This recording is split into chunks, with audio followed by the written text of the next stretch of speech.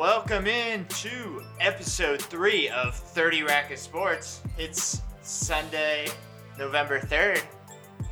Joined by me, Psycho Browns fan Greg. To my left, the raging Ohio State homer himself, Zach. Zach, how's it going? Doing good. Hello, Ohio. Glad to be here. To my right, on the ones and twos, possibly the only person in the Cincinnati area who still follows both of these god-awful teams, the Reds and the Bengals. Josh, how you doing? Hey, I'm doing just fine with my Reds and my Bengals, and everybody here rocking in the Cincinnati area that is still rocking with the Reds and Bengals. We're on a bye week. We're all relaxed. We got an extra hour of sleep last night. We're taking the day off. We're good, man. We got a big interstate basketball matchup coming up on Wednesday. We're good. Well, we'll get to all of that in just a second, but as we always do on this podcast, this 30 Rack of Sports podcast, to get through all of this Ohio sports, we're going to need a beer or two. You know, someone asked me this week, are you guys actually drinking the beers on the show? And of course. I'm like, do you not hear the pop, like, would we lie to you people? Would we lie to our listeners? No, we already get fed lies from whenever we have to listen to Baker Mayfield in an interview or whatever. So. Whoa. We get lies from Mike Brown when he says he likes how the team's been competing all year. Hey, we're both bad. So we got to stick together on this. We got to stick together. All right, well, speaking of Cleveland, first 2 weeks were Zach and Josh's choices, but I'm bringing a little bit of Cleveland flavor to the 30 Rack of Sports. Today we are drinking Fatheads, one of my favorite breweries, the Fathead Starlight German-style lager. Oh, yeah. Josh already started. Yeah, I got a little bit of a head start. And may I say that it is fantastic. I recently went to the new Fatheads facility. It's humongous. It is massive. And they got a great little self-guided tour you can do.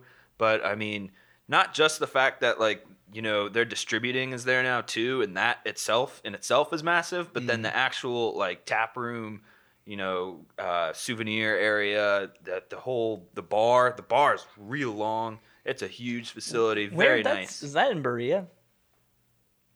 No, I think it used to be over that way, but it's right off the highway now. I've seen it. I've driven past. Yeah. Gentlemen, right on the can here next to it's the North Fathead. Olmsted. That's right. Middleburg Heights. The old place used to be in North Olmsted. Now they're in Middleburg Heights. North Olmsted, the home of Casey Redmond. There you go. But yeah, it basically looks like a giant manufacturing complex, like the building. So yeah, certainly happy to be drinking a little bit of Cleveland beer here today. But we're gonna go a little bit more overarching and get into a little bit of Ohio news to start you people off on this wonderful Sunday. Oh yeah, Ohio news. I can't wait for Ohio news. But first we need that thing that tells us it's news times. There you go. Alrighty, into some Ohio news. A little bit of a slow week. Obviously, Bengals on the bye week, Ohio State on the bye week. But a slow week. I'm still sweating from last night, man. Oh, Woo! yeah. But some big things happening last night in college football. Your Cincinnati Bearcats survived quite a scare down in Greenville, North Carolina against the East Carolina Pirates, kicking a last-second field goal by Sam Croza to beat the Pirates 46-43. Guys, what the heck happened out there? It's Greenville. Yeah. I mean, Greenville's turning into the AAC's Purdue, where weird, nonsensical things happen. You're like, oh, it's kind of nice down here, and then you just stumble through a doorway at some point that takes you into La La Land, and then you go out there in the game and look like zombies the first half. So zombies that commit many penalties. Fun little stat from this game. Found this one on Reddit. This is the third time in the last 6 years that UC has beaten ECU on a last-second field goal. So for whatever reason, they give us a lot of trouble in football in Greenville, and then in basketball, there's always that Saturday afternoon game that they seem to struggle with. So. I don't know what. Yeah, I don't know. It's just some sort of struggle that they have there. I don't know what it is. 18 to 22-year-olds. That's Yeah. what you're dealing with week to week. I think, hats off to them. They pulled it out. Sometimes you just got to survive. Yeah, sometimes you kind of go into these games thinking you can just show up and win, have the number next to your name, which sometimes gives you a little bit of this false invincibility. Quick stats there. Desmond Ridder, the quarterback for the Bearcats, 12 of 24, 161 yards passing, a touchdown, but 2 big picks. Did have 121 yards rushing.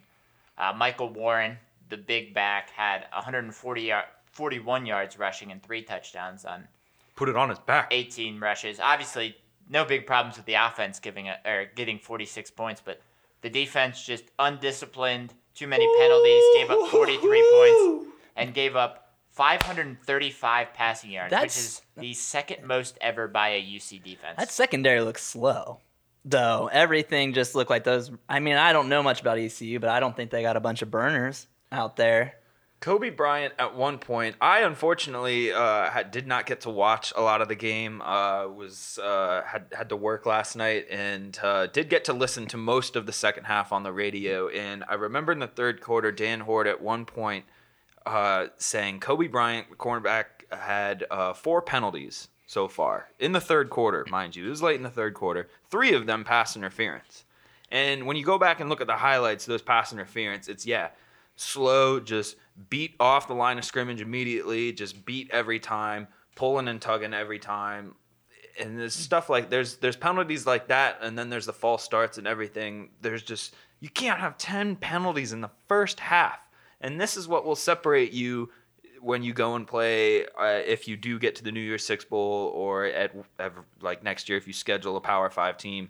You won't get away with that. Yeah, it's amazing that you got away with it last night. If you're playing a mid to high level SEC or Big Ten or Pac-12, whatever team, you can't do all this stuff. I mean, too many passing yards. I know. I listened to some of the game on the radio too, and the one thing that Dan Horde was talking about was, when you get punched in the mouth early on defense, sometimes you really expect to kind of set the tempo. And when you're not setting the tempo, you kind of get off balance, and it forces you to do stupid things. Maybe, your pulse gets ratcheted up pretty quickly, and you start to say and do stupid things. Because there were plenty of personal fouls on the Bearcats, plenty of just dumb mistakes by the defense, and it really hurt them and got their team in a hole that was almost too big to climb out of. They were down, 10 points in the fourth quarter, so something that they really had to work to get around. Yeah, I mean, I will say this is that, the resiliency is incredible, and I think Fickle put that best. And if you haven't seen Fickle in the locker room after, head to our Twitter at 30 Rack Podcast. The guy's wild, just losing his mind, but a big sigh of relief. I mean, more rightfully so to come out of that. But to overcome that many penalties, to overcome 535 passing yards, that 4 passing touchdowns, and only 1 interception. That interception, huge. Yeah, huge interception. That's a come to Jesus moment. That's the way they got to look at it. You got out of there, go back, break down the film. Sometimes this can be a catalyst, though. Sometimes these teams need it. Penalties are clean. You can clean that up. And I think the coverage was just a lot of stuff that you can clean up as well. So scary, but I think you just got to look at it, got the W, and you get out. And I would agree with you wholeheartedly there, Zach. And I think also good news for them is they still have one more kind of easy game to try to fix some stuff. And, they play UConn, who's one of the worst teams in the They shouldn't even have a football program. So they get to play them next week, fix some issues, and then when they start to have the difficult end to their schedule with, Temple and Memphis. That'll be a big Memphis game now, with Memphis beating SMU last night at the Liberty Bowl. That'll be a big game at the end of the year now. And I just want to give a quick shout out to Ahmad Brooks. Ahmad Gardner. I know we just kind of knocked the Bearcats defense a lot, rightfully so. They got a lot to fix. But Ahmad Gardner had the huge pick 6 in the UCF game that turned the tides there. Had the huge pick 6 last night that really saved the game for them. Young guy, real high football IQ. I think he's going to turn into one of the bright spots here for the Bearcats defense. And that's one of the things. If you can be a ball hawk, you saw how the pick six had changed both of those games. You can make some big plays on defense, set the tone, which they started to do late in the third quarter and the fourth quarter. You can really turn things around for your team. But, defense is great, but I think it all starts at the quarterback. Ridder, only 12 of 24, did rush the ball pretty well, but is going to have to throw more when the defense comes behind him. Yeah, and it's big on third down to have the throw too. The Bearcats right now don't have, that quick slant or a quick out now that they can easily convert a 3rd and 5 on a pass from Ridder. They very much lack that in the offense right now, and you see that all the time on third downs with them. Not to say that they don't get those 3rd and 5s, those 3rd and mediums with a Mike Warren or Dokes run, but that's the problem. You're one-dimensional. Yeah, exactly. So if you want to make that push, the Bearcats are good. If you want to make that push, you're right there on the edge. If you want to make that push, you got to clean up the penalties, and you got to be able to pass the ball, be a two-dimensional offense. Yeah, and I mean, better teams will be able to, key in on one part of an offense and take it away, because that's what good defenses do. But going from one quarterback situation in Southwest Ohio to another quarterback situation in Southwest Ohio. I was going to say, speaking of taking the ball, the defense is taking the ball away from a quarterback, but yeah. So, first off, I mean, Josh, where do you want to start? Do you want to start Finley, or do you want to start with some Carson Palmer comments? I don't know where to start with this right now. I kind of want to start with the Dalton. Let's start with the Dalton benching. So, Tuesday afternoon, just before the trade deadline, the Bengals announced that after their bye week, so next Sunday, they will be starting Ryan Finley against the Ravens. Andy Dalton on the bench. Dalton, I guess we can possibly start with that. Dalton very upset. Part of the reason was he found out he was benched about an hour and a half before the trade deadline. Not enough time to try to figure out a possible trade for him to maybe play somewhere else. So really didn't work out for him. He's upset about what he's done, what he's gotten after what he's given to the organization. Rightfully so. Yeah, I think so. And I mean, I think, obviously the Bengals are super against trades, as we've mentioned too many times. But I think Dalton has not been good this year, but has shown that maybe some of these teams that have some terrible quarterback situations or some that might have some injured quarterbacks, he could maybe help, at least even out the ship for some of these teams. Dalton this year has definitely. I don't want to use the word regress, but it's kind of hard not to. Mm-hmm. He's definitely I've always been a Dalton defender, but this is the first year where it's been time after time again. Even when you do, the rare chances you do have a clean pocket. Mm-hmm. He's overthrown Boyd all the time. I know you don't have Green. I know you don't have, the great offensive line, but expecting a little better than this. But yes, I think you should have given him the option to at least discuss it with him, mm-hmm. And give him that option and give him more than 3 hours to maybe work out a trade with someone else, because he could be a good asset to another team. So I don't know. And I feel bad because if you have the right pieces around Dalton, mm-hmm. Dalton can help you win football games. He might not go win you a Super Bowl, but he can help you win football games. Mm-hmm. And he should have had that chance. Well, I think this just go. I mean, I think. I feel good franchises where people want to go play. This points out once again, there was an opportunity there for the Bengals to get some assets, which they desperately need. They're obviously already deciding, which most people figure we're moving on from Dalton. We're going into a rebuild mode. This isn't Zach Taylor's guy.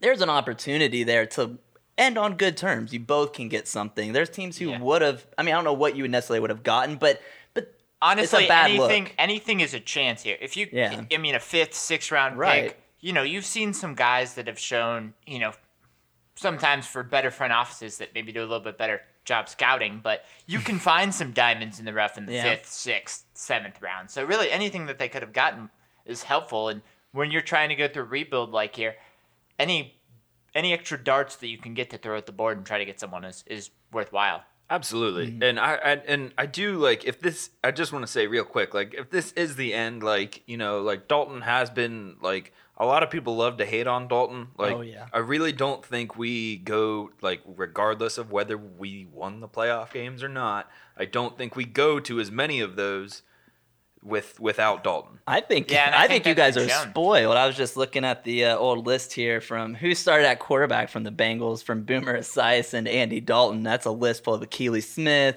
Jeff Blake, Schroeder. Numerous John Kitna. You had a couple years of Carson in there, but I think looking back, Bengals fan, it's hard to find. Here's the thing: Andy Dalton's not Aaron Rodgers or Tom Brady. Those are once in a generation type, and only a handful of teams ever get those in a period. Yeah, I mean, Tom Brady, Andrew Luck, Baker Mayfield. Just not a whole lot of teams get. But I'm just saying is I feel like Bengals fans. Hey, he was a solid to good quarterback. He's smart. He has a decent arm in the right system. This is a bad football team. It's not all on him. Right. And I just think Bengals fans are like, yeah, Ryan Finley. And I think you're going to hit reality real hard here. So moving forward now, you got Ryan Finley starting the game next week. Finley hasn't thrown in a regular season NFL pass, but, the stats that we have from the preseason, 47 of 64 for 414 yards, 3 touchdowns and an interception. Much of that coming against, second and third line defenders. So I guess Josh is the person that's probably followed the Bengals the most from us. I mean, do you expect to see anything? Do you think there's a jolt of energy? I mean, a lot of this offense has had some issues. It's been a lot more than just Dalton. I mean, do you think anything's going to change with Finley beyond center? I think things could change, and here's the thing: is that AJ Green is expected to make a return out of the bye week when we play Baltimore. Thank God, says AJ Green fantasy owners. Yeah. So I think you do see a bolt of energy. Maybe I don't think you really see much in the way of quarterback play. Like I really don't think you see much change there. I will like you said, Driscoll looked great Finley looked great at the end of the preseason there. Yes, against the second and third lines, but I'm really not expecting anything too different from quarterback play. Was a quarterback? I mean, just think 7 or 8 months, probably about 9 months ago at this point, was at points projected to be a first-round quarterback. I think the Bengals got him in like the 4th round. So I mean, at least worth a shot if all signs point to the Bengals going for a quarterback. At least see what you have. Everything I've heard from scouts, they really like him. Yeah, he's got the tools. He's been high on him, and that's why I say I think AJ Green will make a bigger impact and be a bigger bolt of energy coming back. Andy's like, what the hell, man? I've been waiting. Now you're gonna bench me. Exactly. That's why. Yeah, that's what kind of sucks about that is that because now you have Green and Boyd. You have. I think it's fair to say Erickson's played, stepped up a little in this offense and has drawn some much deserved attention, but yeah, it's tough to see that and like that on the poor guy's birthday. Was it? Yeah, it was on his birthday. Oh my God! First of all, here's the thing about that. This whole an hour or 2 hours before the trade deadline? That's not a decision. That decision had to have been made previously. If not, that just speaks to the Bengals' ineptitude. But I mean, I don't know. I think I feel bad for the guy. I think he's a consummate pro and. I think he's still got some football. He's not that old. As someone that saw him in whenever the Reds had the All-Star game, so just a few years ago, get booed viciously at the softball game. The MLB All-Star softball game. Yeah, the celebrity softball game. I'm telling you. I mean, I'm a Packers fan, so I'm spoiled. We went from Favre to Rodgers, but look at all these other franchises. I'm just saying. I think. Exactly. So, and that's why I think people. I don't want it to become a Carson Palmer situation. Like, could be. Dalton's been great for us. And I do want to say, if you haven't yet, fans are kind of rallying behind Dalton and sending in $14 donations for number 14 to the Andy Dalton Foundation. That's cool. I'm going to do the same for us from 30 Rack of Sports and put in $14 to the Andy Dalton Foundation. Encourage you to do the same, andydalton.org, where you can go and do that. We'll tweet that out. That's cool. And we'll get our intern to tweet that out. Yeah, we'll get our intern on that at 30 Rack Podcast on Facebook and Twitter. But yeah, I mean, I don't want this to become a Carson Palmer situation. And I don't think it will, because Andy Dalton's not an asshole. But I mean, it could be to a point where he doesn't want to come back for things down the road. If you're celebrating, and that's always sad to see. Speaking of Carson Palmer, though, and him, I guess, being an asshole, he had quite a few things to say. He's It's It's had been, a like few- about the 14, Bengals. it's been like 14 years, was- man. Get over it. Palmer was on a podcast interview with John Middlecoff's With Three us? and Out, part of the Colin Cowherd Podcast Network.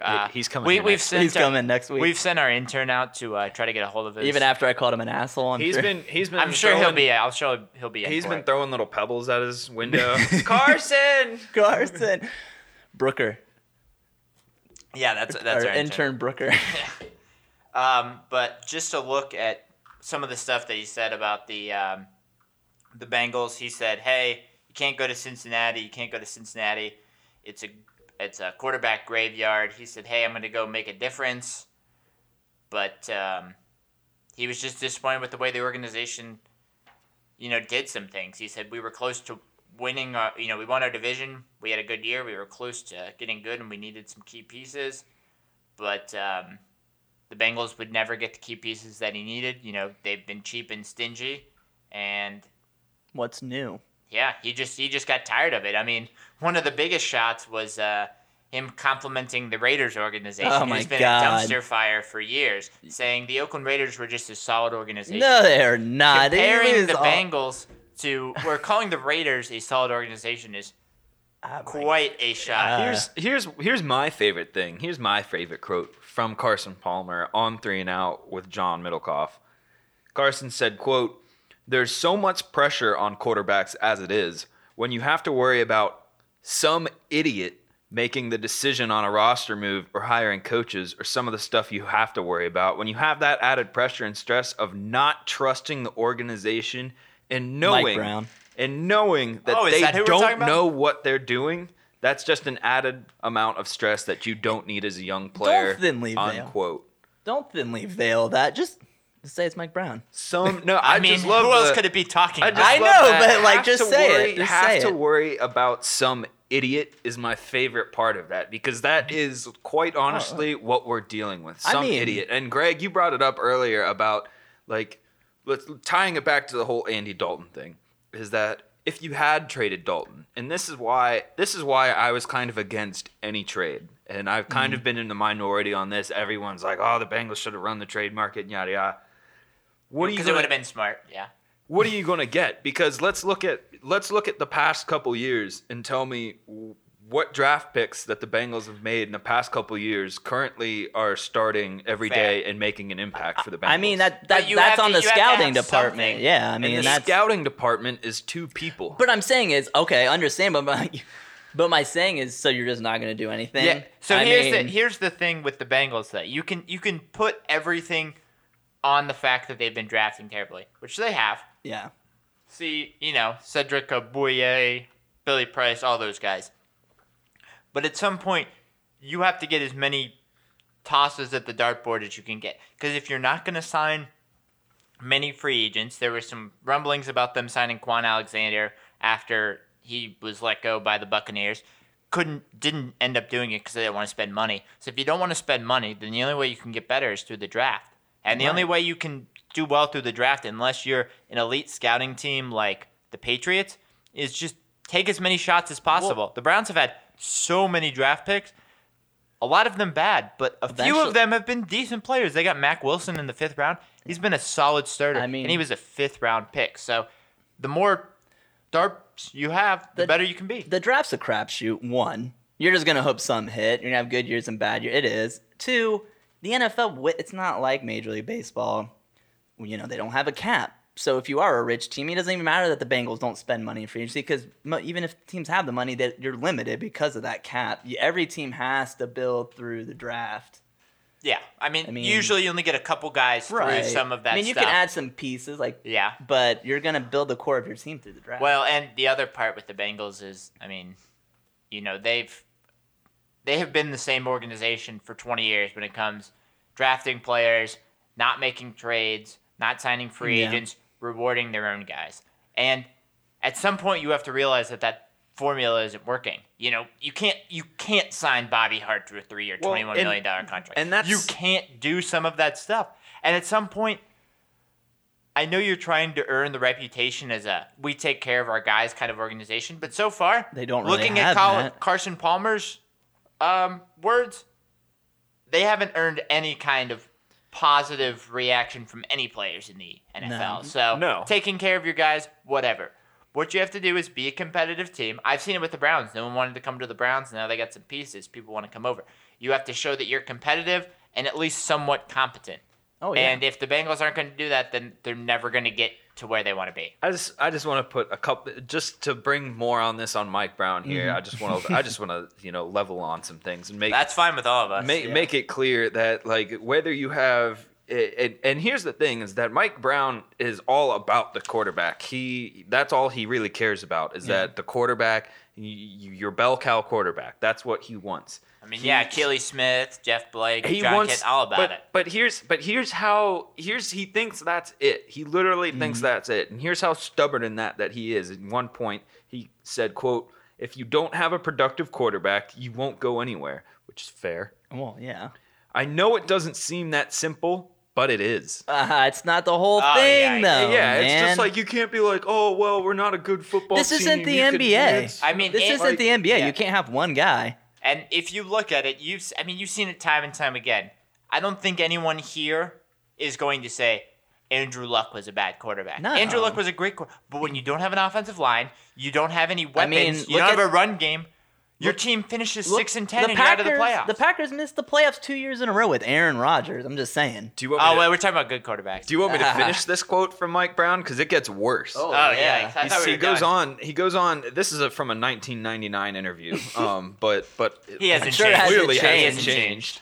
So he says, I know it doesn't seem that simple, but it is. The quarterback is the hub of the wheel, like a queen on a chessboard. These other guys are like rooks or bishops or other pieces that are not quite as valuable. That's just a fact. I mean, damn, wow. son. Mike Brown has obviously never played chess in his life. So that's someone that has looked through a little bit of chess strategy. No big deal. I dabble. Yeah, you dabble. But every piece is important to some degree. That is why when you go through contract negotiations with an Andrew Whitworth, like you're currently drawing out negotiations that seemingly aren't going that well with AJ Green, it's because you have an owner that looks at these guys and says, "You're not as valuable. I'd rather focus on Dalton or Finley or Tua or whoever comes next." Yeah. I mean, Whitworth wasn't like an almost Pro Bowl left tackle that made it to a Super Bowl or anything last year, right? No, he wasn't. Okay. He wasn't. Right. He might have been aging and just awesome. held down the anchor of he the Super Bowl. He probably was just retired or something. Yeah, no, he's a wash up. So, but before Josh blows a gasket, I think it's probably better for all of us and the listeners if we move on to maybe some teams with higher hopes, higher expectations. Man, we're only on the second thing. Oh, yeah, all right. Sorry, I was heated. Yeah, you were. But we're moving on to, if some of you guys may have not noticed, I know there's a lot of sports going on, but college basketball is starting this week. Tuesday's the first day of games, but Wednesday's a big game in Ohio. The Cincinnati Bearcats go up to Columbus to play Ohio State. I'm sure I'm speaking for all of us, but I love having this series back together. It is. I mean, it's so much fun. What I loved was great. I mean, Chris Holtmann has been one of the big pushers of this. I mean, from the Ohio State side. In the past, Thad Matta, totally against as much as UC wanted to, but I love that Chris Holtmann's come in. It's like, I remember when they had the press conference, like, you're going to try to schedule UC and stuff. He's like, I don't know why we don't. How fun is that? Yeah. And then down the road. The other thing is, for both teams, it's one of those things, and there's a whole lot of math that goes along with getting into the tournament. Yeah. But these are two solid teams, top teams. So it's not like in maybe football or something where an Ohio State loss to UC would be a big deal. If Ohio State loses to UC, which I mean it's still early in the game. It's still early in the season, yeah. So, but it's not a bad loss. It's no, you played a tough team, and we'll reward you for going out and scheduling difficult. Right. It's not playing the Arkansas Pine Bluffs or the Coppin States of the world. That's my point when I know people bash Ohio State, and they obviously played UC this year, and they've been playing more in football. But my whole point I used to tell people is, why? What's there to gain for Ohio State? You lose, that's really bad. And if you win, people are like, oh, you should have won. It doesn't matter. Where basketball, like you're pointing out, much more even. Yeah, and they're solid wins. And it's one of those things where a loss doesn't hurt you for tournament odds. But I mean, I haven't looked too much into the Big Ten preview in Ohio State. But if you're one of those teams that's kind of on a bubble, a win either for UC against Ohio State or a win for Ohio State against UC is just a huge help for getting you into the tournament because they're two good teams. Zach, do you want to preview some of the Ohio State roster? Yeah, what's been going on over this offseason? I mean, they lost a few starters, but brought in the 14th ranked recruits in the country. So we got some young kids. Probably starting lineup, you're probably looking at the Wesson brothers, led by Caleb Wesson, obviously our star center. Probably a Big Ten Player of the Year. Yeah, Wesson's, I think, some people have been saying top 15 player in the country. Right. Yeah, I mean, so, he's going to keep them in the game, and they're still young. We're only in year 3 of the Holtmann era. But, they're going to probably have Luther Muhammad starting, along with Kyle Long and CJ Walker at the point. So bringing some experience back. And then, honestly, I saw the other night in their preseason game this DJ Carton, who was a 4-star recruit at point guard. He looked really good. I think he had about 15 points in limited action. Really what's exciting this year, they're going to have a pretty tough schedule coming into this. They play, obviously they play UC, but then they also play Nova, who's number 10 right now, UNC at 19, and Kentucky at 2. And then West Virginia's thrown in there as well. So, which is always a tough team. I mean, that Huggins defense is just something. Yeah, full court pressure. So, I still feel, I really don't know. I mean, they're preseason 18. You've had some people, I've even heard a few guys put them in the top 10. You've had some people unranked. I think this is going to be an interesting year. This is really going to set the tone for Holtmann's era right now. But I'm optimistic. I think, definitely a tournament team. Yeah, definitely. And looking on the other side, obviously Cincinnati losing Mick Cronin to UCLA, took on Northern Kentucky head coach John Brannen, who led a team that was just transitioning into Division I to 2 tournament appearances in 3 years. So has a good resume. Ton of newcomers. Few guys have transferred out. Some graduates and whatnot.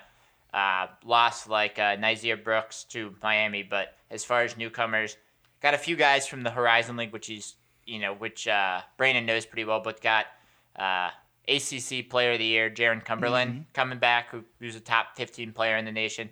Got his cousin Javian Cumberland from Oakland up in Michigan, Oakland University, was 3 for 3. Looked like he was hitting everything on the floor in their exhibition. Got Zach Harvey, who's a top 50 recruit, had actually reclassified from 2020, had some legal issues in high school, seems to be past some of that stuff. UC able to get a good recruit out of him. He's working pretty well. A couple new centers on it. Jay Cirola from Valpo, and then Chris Vogt, who was an NKU transfer, who followed Brannen, was able to get eligibility. Looked really good in the exhibition game, obviously playing D3 Thomas More, but team looked really good. Will be a huge difference. If any of you have seen UC for the last 12 years, it's been 55-50 grinded out games. Brannen is much more of a, we're going to run better offense. It's different offense than I've seen in the last 10 years. He's a little more up-tempo, He's very up-tempo. I love he that. wants to run stuff, quick in the shot clock. Saw a ton of stuff where action was happening, 20, 18 seconds in the shot clock, which is way quicker than you'd ever see under Cronin. So it looked very good. And then also, to your point, Zach, with Holtmann, Brandon has also come in with a plan of, hey, we want to schedule people to help us get into the tournament. And that's something that Cronin really stayed away from. As we mentioned, they play Ohio State, of course Xavier in the Crosstown Shootout, Tennessee, Iowa, and then also some sneaky good teams, Vermont and Colgate, both tournament teams last year. At least teams that can, give you some maybe quad 3, quad 2 wins. You've also got number 14 in conference Memphis. You've got a top team in Memphis in the conference, so they're picked to finish, top 3 in the conference by pretty much everyone. Memphis, them, and Houston are kind of the cream of the crop. So I think these are two teams that are on the way up right now and have looked good in past years. Obviously, Cincinnati, it's going to be a big change. Ohio State's kind of more in their ways under year 3 of Holtman, but should be an exciting game. Oh, I'm excited for it. I'm excited to see what both these teams. I'm excited to see what Brandon brings. As a big Ohio State fan, but I am a UC alum, so I am excited to see that. Ohio State obviously continuing the Holtman era here, and I think, like you pointed out, I'm excited about these schedules. But finally, I think Ohio basketball is just so boring forever. With Mata and Cronin never wanted to schedule anybody, and it's just it's nice to see people who want to. We want to battle. Good games coming here. It's cool because it helps with scheduling. Because I know there have been tons of times in the past so many years that you felt like Ohio State and Cincinnati have gotten underseeded in the tournament. Been a 7 when they should have been a 5 or 4, and maybe been a 4 when they could have been a 2 or 1 seed. So great for both teams. Still early in the year, so very tough to predict. But I just want to. I really hope we can get back to. I know both coaches have discussed this. I don't think any of the. I haven't heard any of the lower level schools discuss this. But if we could get back to a Crossroads Classics like Indiana has, that would be cool. And do like a UC, Dayton, Xavier, Dayton, Ohio State. Maybe throw Cleveland State in some years or something. Or Ohio. Based on. Whoever's the cream of the crop. Cleveland State has a ton of issues this year. We'll discuss that later. We'll discuss that later. Before we get to Ohio teams, we are recording a little bit earlier on Sunday. Some of us have a 4:25 Browns game to get to, so. Thanks to you guys for recording early, but we're just going to do a quick Browns preview. Feel free to laugh during it if we're completely off base. I'll probably be 100% correct. But, 14-2 over here. The Browns are playing the Broncos in Denver today at 4:25. Broncos, Joe Flacco is out, I think, 5+ weeks with a neck injury. Drew Lock still on IR. Broncos starting third-string quarterback Brandon Allen. Jeez. Browns come in off a few straight losses. Lost last week to the Patriots. Ton of turnovers. Quite a few penalties again. But have an opportunity to fix it against a offense with some big warts already and starting a third-string quarterback. Browns 4 points favorites. Zach, what do you think happens today? As much as I love just picking against the Browns, they can't. They can't lose, right? I mean, the Broncos just basically said, yeah, we give up. They bench Flacco for an injury, I guess. If you can't win this game, then yeah, like I don't. Because if you do win this game, then you have such an easy schedule the rest of the way. It's a joke. Such an easy schedule. You have a freaking cakewalk the rest of the way. Yeah, you've got some stuff to kind of fall back on and. Yeah, I mean, if you win this game, then you take this and you run with it and you go. The Browns aren't out of it. They really need to get back to their fundamentals, man. Because you've got all these great. Get the turnovers and the penalties out of it. Exactly. Yeah. I mean, you've got great pieces there. So Baker coming off a hissy fit. So I mean, you know, they just need to settle down. They need to do a little Aaron Rodgers, RELAX. Yeah, relax. Yes. He's just relax. Get back to it. Get back to your fundamentals. Bills, who are a shaky team next week. Steelers twice. Have the Dolphins coming up. Still the Bengals twice. Cardinals. So definitely some winnable games. I guess before we move on, because we don't want to waste your time too much with a game that's probably already happened by the time you listen to this. Zach, what's your score prediction? Oh, my score prediction. I'm gonna go 35-10. Yeah. Wow. That I never thought anyone would be bolder than I was. What about you, Josh? I'm gonna go 17-10 Brownies. All right. A lot of people have told me in my life that I need to put my money where my mouth is. Oh. So, showing to the other two gentlemen in this room, man. I have the bet slip. Browns -4. I will take the Browns. I think they win 27-10. Broncos cannot get much of an offense started. No. Hopefully, only one turnover or less by the Browns, and I think they control this game all the way through, win this game easily, and cover the 4-point spread. I Uncle like Greggy gets paid. Uncle Greggy. You got to keep us updated on the social media with that one. We got to hear how that one turns out because I like the 27-10 call there. That's nice. That's nice. We do have next week. We have our pick'ems from last week when we were talking about the November 10th show next weekend. It'll be 9 games into the season for the Browns, Bengals, and the Cavs. I think the Cavs got this, though. I don't know how. Taking a look at it, the Browns 2-5. Bengals have already eliminated themselves before we even got to this segment at 0-8. So they can only be 1-8. Cavs are 2-3. We're 1-1 when we mentioned it last week. Beat the Chicago Bulls, but lost in Milwaukee and in Indiana. So they will have them. I mean, obviously they'll have the most games between then. But Zach, you still going to stay with the Cavs? Yeah. How can't they? I mean, like you. I don't remember what the schedule layout was, but I mean, it was winnable. They got to win 2 more. Yeah, they got to at win least 2 more. So I mean, unless the Browns, we're also a little bit ahead. The Cavs playing tonight. They'll host the Mavericks and then host the That's probably Celtics a loss. on Tuesday. Possibly and then a loss. the Wizards on Friday. They'll go to They Washington. should win that, and I then think. Sunday they go to the Knicks at 7:30. They so should win that one. we might be recording during that game, and that could be the difference in everything. But I see the Browns going 4-5. Honestly, I'll still say that I think they both finish 4-5 after all this, but I got to stick with my guns.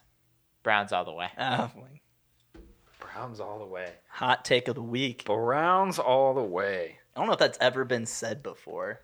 That phrase. People go Browns all the way. People go around downtown Cleveland screaming that all the time. But speaking of ranking some of the teams around here, our next segment goes back to college basketball, ranking the United States of college basketball. So Matt Norlander of CBS Sports and host of Eye on College Basketball podcast did a ranking of all the teams in certain states. So you look at like New Mexico, there's only 2 teams. So it's New Mexico State and New Mexico.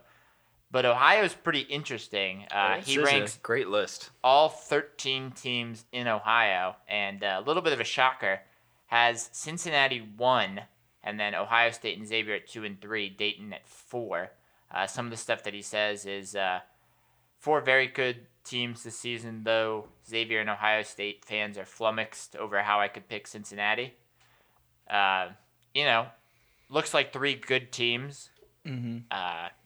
In the state, maybe even 4 good teams in the state, 4 tournament teams. So I think any of them could finish up the best. I mean, I expect Xavier to win like 2 or 3 games, but You're I talking think they'll about win more than that. the team that just lost to Akron. last Shooting week? only 8 You said three-pointers. last week that Akron could possibly be the worst college football team there is, but they can't be that great at basketball. Well, they used to Xavier be, though. lost. I mean, Akron historically has been, but yeah, that's fair. Yeah, they're not supposed to be this year. So one of the interesting things, and there were a couple takes. I also said it's the worst college in the country. Okay, I didn't want to accuse you of going that bold with it, but that is what you said. I went bold. Some would say it's not even the worst college in Ohio, based on certain colleges in Norwood. No Cincinnati bias there. That's fair. But yeah. one of the junior interesting college. things between Cincinnati and Xavier is Cincinnati under Brannon, as we already mentioned, very up-tempo. Xavier under Travis Steele working on more of a defensive mantra, have some guys with some long arms, athletic. So will be interesting to see. It looks like Cincinnati might be going towards the normal Xavier way of doing things, shooting a lot of threes, quick offense. And Xavier might be trying to slow it down and play more defense. So that could lead to an interesting that'd be an crosstown interesting- It could be weird. Yeah, I mean, we're only about a month away from the crosstown shootout, and then I'm excited to see Dayton. Dayton's kind of reloaded now a little bit, and You know, I mean, he says in this article, Cincinnati's definitely the highest ceiling, but he says as far as ceiling goes, Dayton could be up there. I mean, if they make a good run and non-conference, then who knows? Yeah, it is going to be weird, like you're talking about with he's obviously really pushing the UC offense as like kind of their leader, and that's never been said in the Cronin era ever. No, it's always been defense first. It's been a very long time. Since I've heard that. I don't really have a problem with this season as a Ohio State fan. Like I said, I feel like even for year 3 of Holtman's era, it's almost still like probably UC fans with feeling with Branyan, where it's still like I don't really know what we got. There's pieces there, but it's gonna be interesting to see. And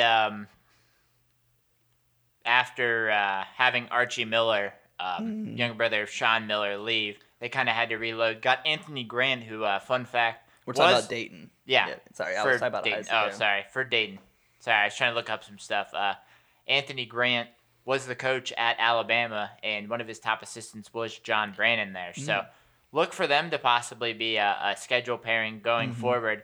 Got some good teams on the schedule. We'll face Tom Crean and them boys in Georgia going to the Maui Invitational. So certainly some non-con places for them to play well. A-10 has been a okay conference, so certainly a place that you can at least get more than one team in. So it'll be interesting to see how the Flyers do. It should be at its best this year. Yeah, like you said, they got Georgia, they got 20 St. Mary's, and then they've got VCU currently as the last preseason rank right now. They're 25.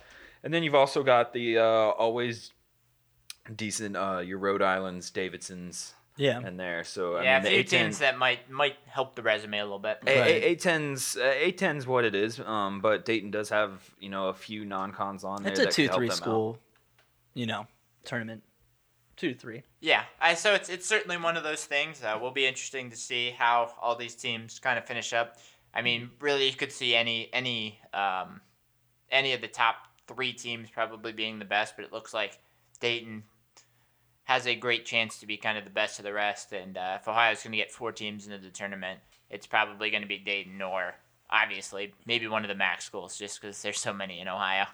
Oh, well, yeah, they'll get one. But speaking of some Ohio college sports, one of the big pieces of news from Cincinnati this week, Mike Bohn, the AD of Cincinnati, is expected to be announced as the AD of USC on Monday. So that's kind of a big hit for the Bearcats. Has hired a lot of their solid coaches, whether it's men's or women's basketball or football. A lot of those programs getting turned around. So it's done a lot for the school, and will be interesting to see how they move on from this. Yeah, I think I was really worried that I was going to have to come on here today and be like, it was a sad weekend to be a Bearcat because the Bearcats lost and Mike Bohn's leaving.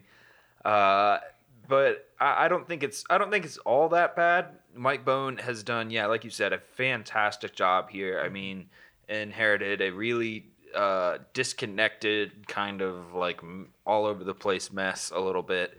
And when you go down to Clifton now, it's all very like centralized. You've got the beautiful what do they call it? The Varsity Village. Varsity Village now.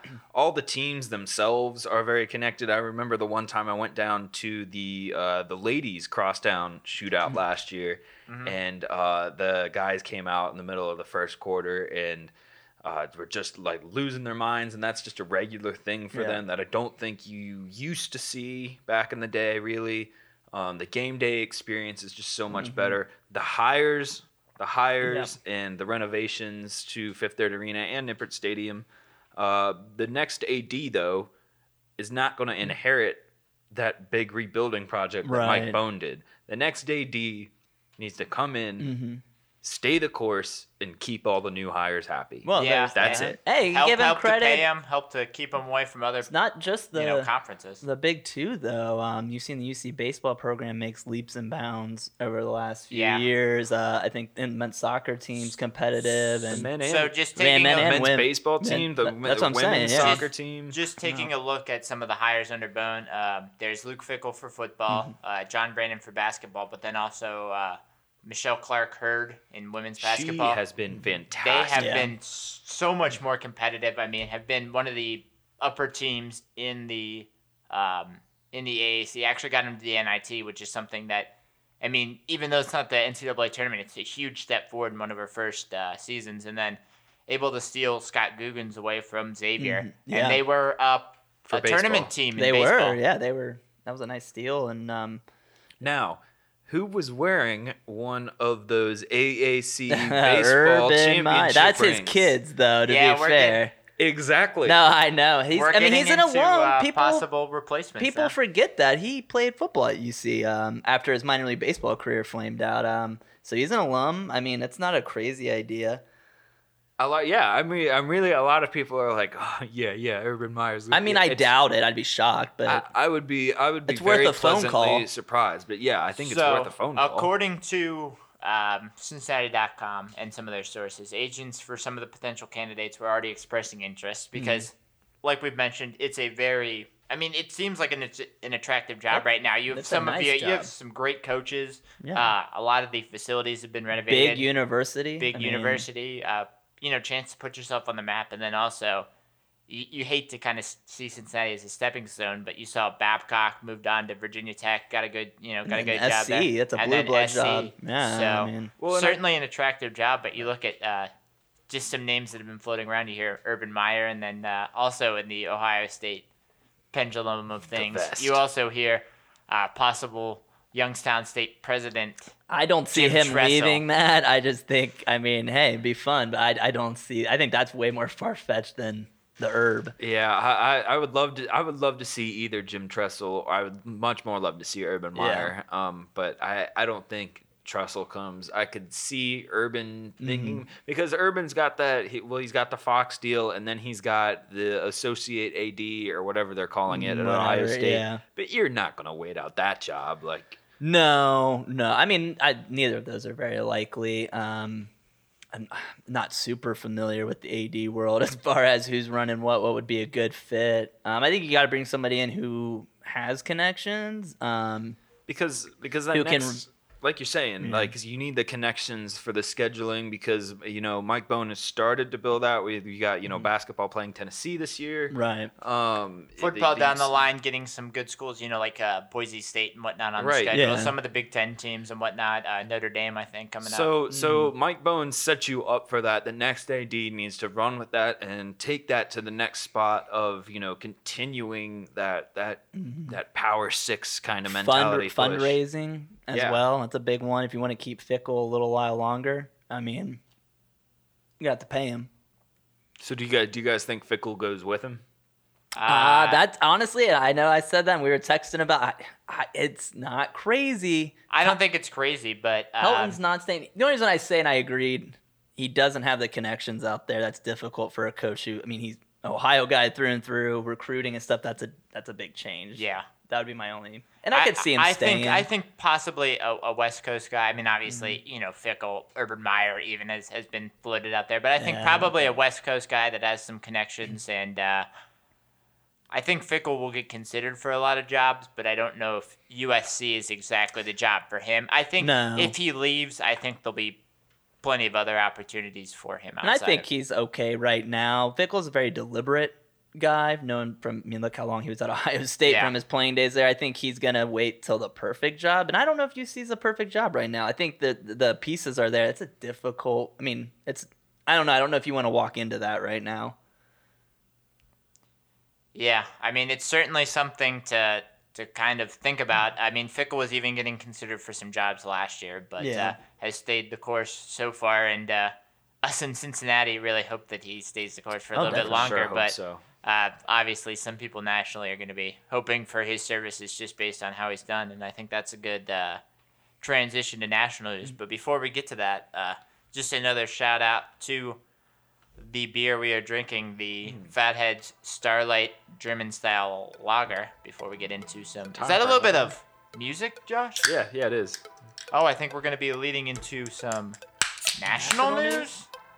Well, I'm throwing this kind of like just break in right now because I've been looking forward to cracking this second one open because this is great. This is a great. It is a good beer, yeah. Well, yeah. Sometimes when you crack your first beer before the show starts. Before the show Takes starts. a little while to get to your second beer. Josh showed up late and then decided to start drinking before we even started.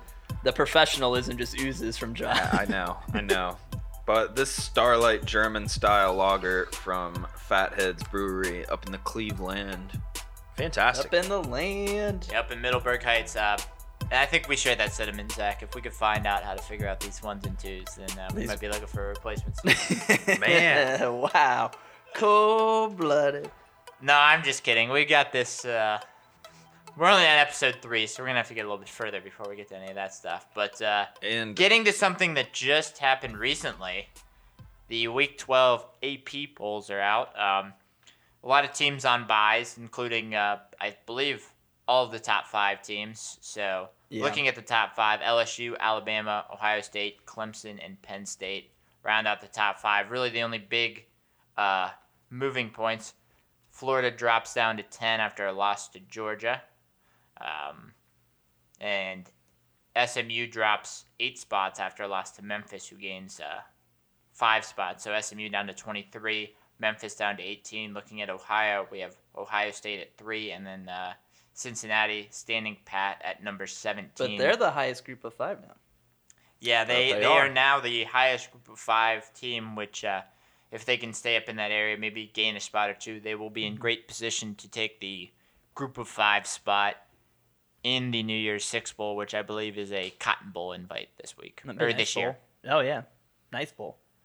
So hey, I mean, when you're looking at a group of 5 team, you don't always have your sights set on national championships, but you have your sights set on win a conference championship, get to a New Year's Six Bowl, show these big boys that you're also a powerhouse, and certainly a lot of work to be done for the rest of their schedule, but something good. That's a difficult end. It was weird to have the 4 teams in the AAC up in the top 25 with Navy coming in at 25. Right, now, I mean, so. Power 6, right? No. American Power. I'm working on a piece for next week's show, looking at some of the matchups we've had in the AAC this year and how it just might not be better football, and in some cases it is, I think, but entertainment value from AAC games this year versus Pac-12 or Big 12. Yeah, and I mean, you look all 4 of the ranked teams only with 1 loss, and a lot of them, reasonably impressive losses.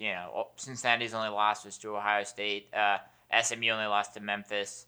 So a lot of decent teams and a lot of worthy teams to be in the top 25. So certainly looking good towards the future. Especially when you have the Pac-12 just fell off a cliff as a conference as a whole. I mean, that helps out a little bit. Yeah, but that's what I'm saying is that you got to carry that momentum now. Yeah. While they're trending down, you need to go. Oh yeah. And so far, I mean, this year, they seemed like that SMU Memphis broadcast on ABC for College Game Day. First off, hats off to Memphis. Beale Street was Oh, I saw that. crazy. It looked like the draft in Yeah. Nashville. It looked cool, man. I was like, man, we should have crazy. popped down there or something. Liberty Bowl looked crazy, and that was 30 rack on the road. 30 rack on the road. that was quite the please do not drink and drive. Please drink. yeah. Oh responsibly. yeah. But Yikes. Yikes. but yeah, I I think spent the podcast, Josh. I think the that Memphis SMU game did a lot for the conference. And did a lot to the rankings too. But No, it's I don't know. I still think thought the Big 12 was going to expand, and that was a bad look. UC goes down, gives a proposal, and then the Big 12's like, you know what? We changed. We're just not going to take anybody. You know what? Now the Big 12 has Oklahoma and Baylor ranked. And I mean, what a trash conference, though. I guess Kansas State. K-State, Oklahoma, yeah. Baylor, Kansas State. So that's actually less teams in Right, the yeah. AAC. So they Pac-12, And the Pac-12 has the 2 in the top 10 with Oregon and the Utes. Yeah, and that's But, yeah, it. and that's it, right? Yeah, that's it. Oh my God. So taking a look at them, I mean, would be nice. We'll get back to some of our top teams in the AP poll as we do our rank 'em for the first college football poll in just a little bit. But Coming out on Tuesday this next, week. we're going to move to a little bit of big news here. The Washington Nationals this week getting their first World Series championship. Not even the Expos got one. Nationals. They were close. First 94. championship.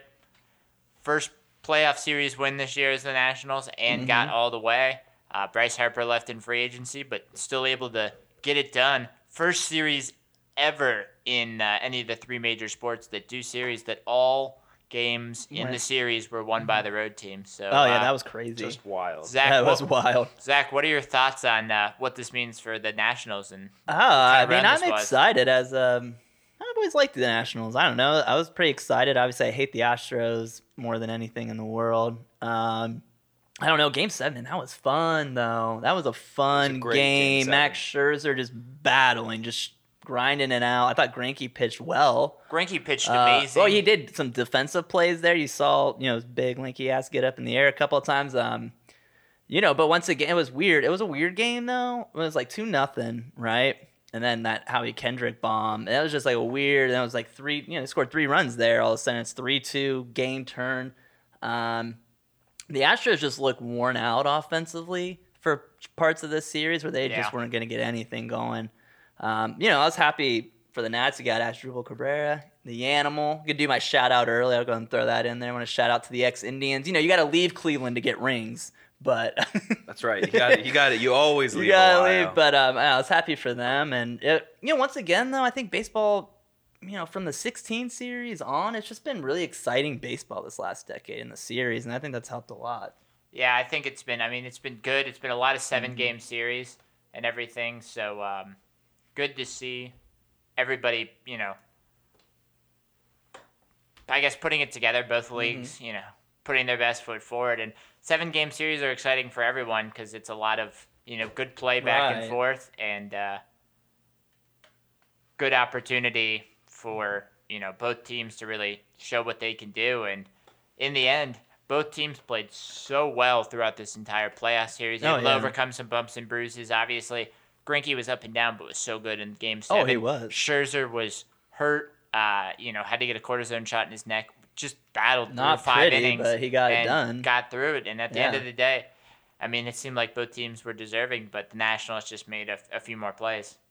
That was a great series, and I think it perfectly captures like the beauty of baseball and how unpredictable this game is. One swing, change. Yeah, because it looked like the Nationals had nothing going there. You're like, oh man, Greinke's gonna go 8 or something, and then they're done. But they pulled them a little early, and some of that stuff happened. But something happened.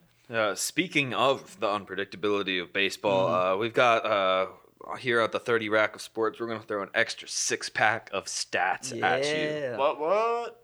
So ice cold. We've got we were talking about the juiced balls. Yeah. So many home runs in baseball this year. 6,776 home runs plus that's up 671 from last year. Just a little add-on on that one. 14 teams set their franchise record for home runs. It seemed like something happened with the ball because it was just flying all over the place. Pitchers were having issues. Guys that hadn't hit that many home runs were hitting home runs. And part of it's the ball, part of it's the swing angles they go through. That's what baseball is now. There's home runs. Get over it. I'm tired of hearing the old people complain about it. Well, it's not the dead baller anymore. Yeah, there's not as much bump. It is what it is. It's a 3-outcome game now. Yeah. Home run, strikeout, walk. It's 3 outcomes. But honestly, for a sport struggling like baseball, it was cool to see some action. Seeing mammoth home runs that's going back to the 90s with some of the home run races. It's always cool to see some of these guys chasing some records. That brings in those casual fans. Well, we're all diehard fans. We'll watch no matter what. But that brings those casual fans in that they've struggled to get. Well, and we're seeing more home runs from players we might not see home runs for all the time. 499. That's how many home runs that came from the 8-hole. Oh, the 8-hole hit 499 home runs. That's more than ever before from the 8-hole.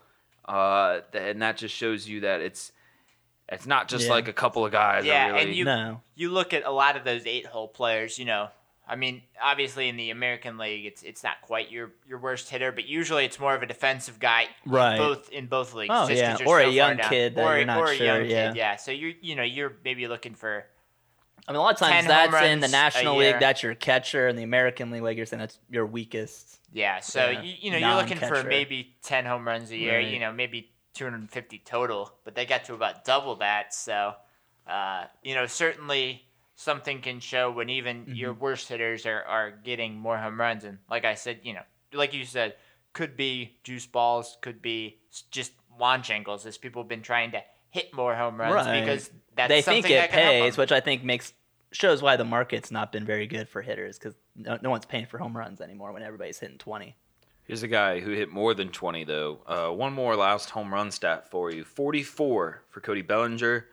Not a single one, not a single pitcher did Right. he hit 2 home runs off of. All 44 home runs came off of a different pitcher. And for some of you guys that don't watch a whole lot of baseball, the reason why that's such an insane stat is you face, all the rest of the teams in your division 4 times. He had a few multi-home run games, so you wonder, sometimes it's off the same guy. You face closers a bunch, and heck, even if you're hot in a series, you face the same relievers a couple times. So unbelievable that he was, one, able to get home runs off that many guys, but two, just the It's fact just a that weird stat. he didn't get, there was no pitcher, no Rockies pitcher that he faced twice that he happened to hit a home run off of. There was only one other player in history to hit at least 40 home runs all off of different pitchers. You want to take a shot in the dark? In history? This was just a couple years ago in 2015.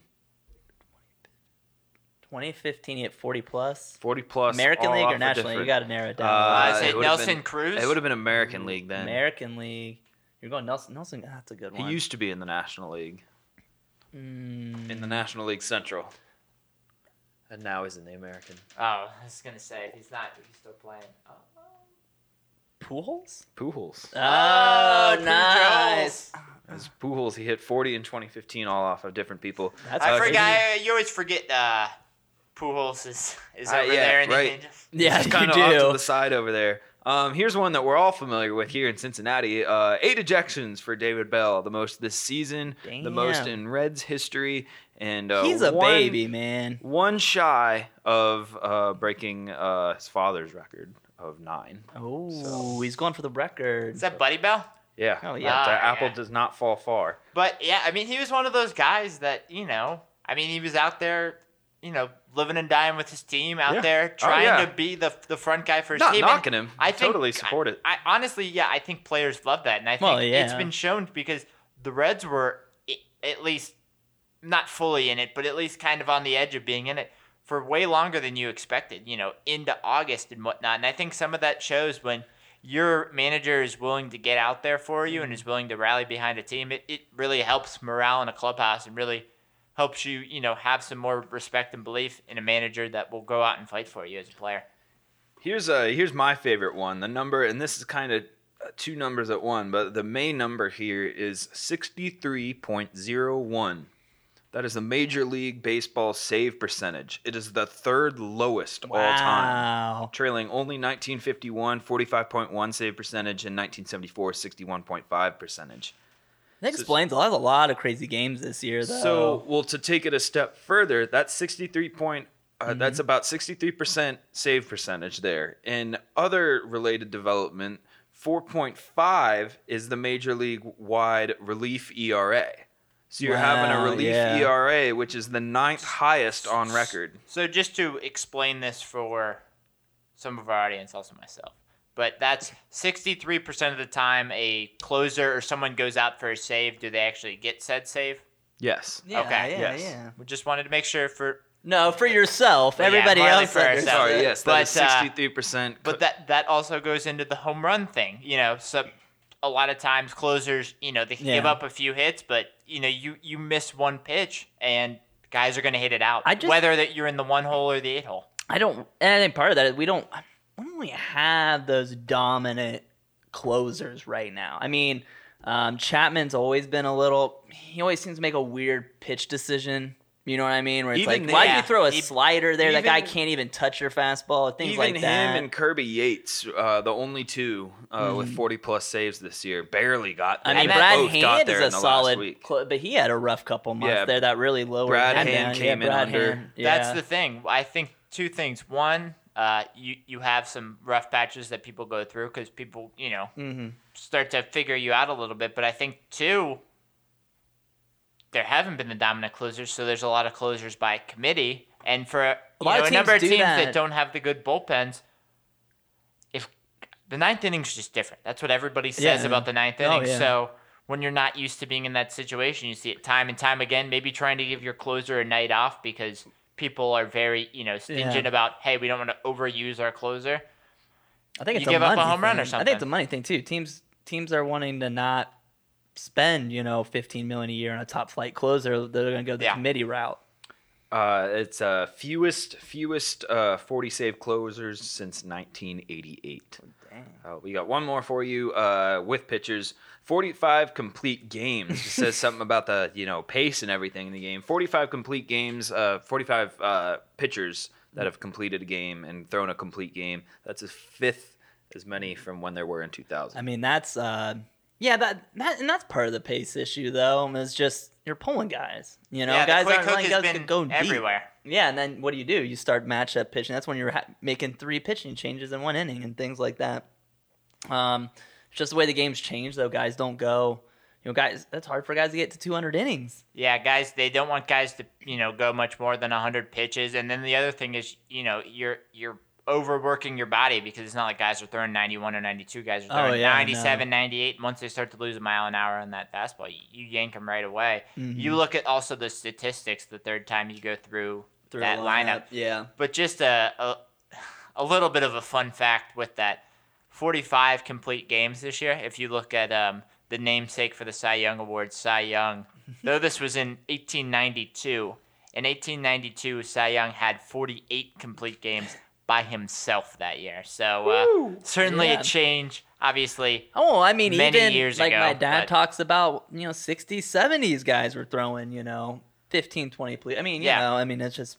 And I think the complete game leader this past year was 2 or 3. Yeah, so. I mean, Kluber a few years ago, I think, led with 7 or something like that at least, Just don't see it anymore. All right, real quick, we got to do our pick'ems for the college football playoff ranking comes out on Tuesday night. Real quick, let's just go around the horn here. Greg.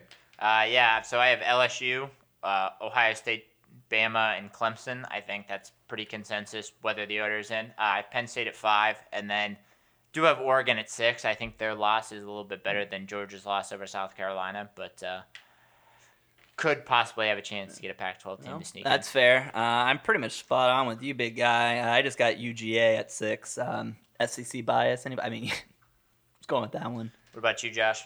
I'm pretty close. I actually do still have Ohio State as number 1 for myself. Ohio State, LSU, Bama. And I'll put Clemson at number 4. I could see Penn State maybe at number 4, and I'll go first 2 out, Georgia and Oregon. No, Josh, I think that Ohio State number 1 is just trying to keep you at his Zach Zingers. As we start to get into our last segment of the day, we've got our Zingers, Jeers, and Grumbles. Zach, would you like to start with your zinger? Yeah. As a Packers fan, I'm just excited to do this one. Always when I want to zing Matt Nagy today. Last week, 17-16 loss to the Chargers. They had the ball, 3rd down, decided to take a knee with 40 seconds left and then try a 41-yarder from Pinheiro. Obviously, he missed it because it's Chicago and they just cannot seem to find a kicker. When asked after the game if he had thought about passing or running the ball to get a little closer, he proceeded to be an asshole about it and basically said, to be brutally honest, no, we didn't. What would happen if you pass the ball and it's an interception? The game's over. And what if they fumble the football? Fair enough. 1, fair question from the reporter. Don't get all defensive about it. 2, honestly think you lost the game anyways. The idea that you didn't think about running the ball. You have to put the ball in your players' hands at some point. Right? I mean, if you can't trust Trubisky not to make a bad decision or just run it up the gut, I don't understand that. I'm just going to zing him. I don't know. Don't be a dick to the reporters when they're just doing their job. All right, next we're going to Josh. Josh, who you jeering? I'm not really jeering anybody. It is for those of us that follow high school sports here in Ohio, big high school football people out there. It is playoff time. The OHSA is thinking about going from, it's currently 8 teams per division, divisions 1 through 7 here in Ohio. They're currently thinking of taking those 8 teams and making it 12 teams, shortening the preseason, and everything would still end on the corresponding dates that they do now. I really think they should do the 12 playoff team systems because, like, down here in Cincinnati in Division 2, you have Winton Woods, a 1-loss team, out of the playoffs. That's crazy. I think it's ridiculous. You have Greg and I's alma mater, Mason, at 5-5 in the playoffs. So I think we could look at a little reform there. A 500 team should not be in the playoffs. Whether that for be anything, looking at the computer rankings or expanding how many teams. Something needs to be done to include the teams that have earned it. Greg? All right, so I hate to do this with my grumble. I really hate to do this. I just so much, but my grumble is going to be with my quarterback, Baker Mayfield. Now, Baker has made headlines a number of times for causing some issues. Got into it and walked off of the set. Walked off of his press conference because of some questions by reporter Tony Grossi. Now, I hate Grossi as much as most of you in Cleveland do. He's the guy who threatened to quit if the Browns took Baker Mayfield. Did not quit. No big deal. But Baker has gotten into it too many times with too many different reporters. I love the fire. I love the intensity. Grow up. But there are times where you just have to shut up, throw in your couple of stock answers, and get out of there. We don't need any more distractions at this point. We have a head coach that's in over his head. We have some big personalities that aren't doing what they should, some bad penalties, and a lot of losses. And right now, the focus just needs to be on winning. I don't care if you Marshawn Lynch it and just say thank you. You can Next do question. that, yeah. Whatever happens, keep yourself out of the headline grab. Keep yourself off Golic and Wingo, off Cowherd. Go in, win games. That's what we need to do. Please beat the Broncos today and get yourself on a winning streak. Because guess what? If we're making the playoffs, say whatever you want. Yeah. I don't care. But right now, win the games you need to win and stop worrying about the press. RELAX. Just relax and do it. All right, let's close this stuff out and get to our shout-outs real quick. I already gave my shout-out. The Animal and Azzy again, getting that ring. My shout out to one of the teams that we didn't really mention today, the Cavs. Kobe Altman got an extension, has really rebuilt this team after LeBron has left. Maybe not a great team, but at least a fun team to watch. So shout out to him, finding some good young talent and hopefully leading us into a Cavaliers era of, heck, at least competitive basketball and some playoff basketball. My shout out is going to be to future Cincinnati Bearcats quarterback Evan Prater, who I had the pleasure of covering Friday night in his championship game for the Cincinnati Hills League for Wyoming High School. Ran for a career high over 300 rushing yards, a couple touchdowns, and a conference championship. Stayed the entire time. Usually, like by the time I'm done, doing all my stuff there, the field is clear and everything. Yeah. Stayed there talking to little kids, talking to reporters the whole time. That's cool. Just a class act to Evan Prater, and can't wait for him. Congratulations on a great senior season, and can't wait for him to be a Bearcat. Well, thank you so much for listening today. Wherever you're listening, we're on everything. We're on iTunes, we're on iHeartRadio, we're on Spotify, we're on 30 Rack Podbean. of Sports. Wherever you can find us, 30 Rack of Sports, on Twitter, 30 Rack Sports Podcast, on Facebook, look for us. Thank you so much for listening. We'll be back this time next week. For Zach, Josh, I'm Greg. Peace. 30 Rack.